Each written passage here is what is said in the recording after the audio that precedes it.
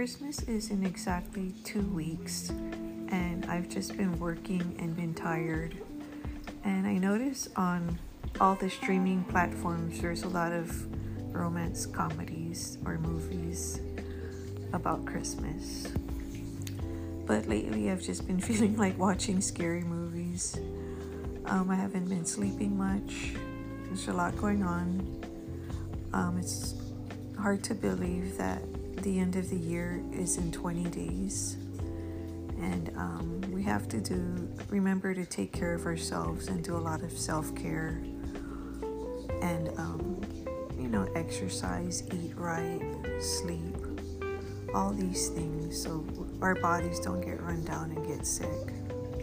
It's very important to stay connected to God. I've been praying a lot, more than usual. So take care of yourselves out there.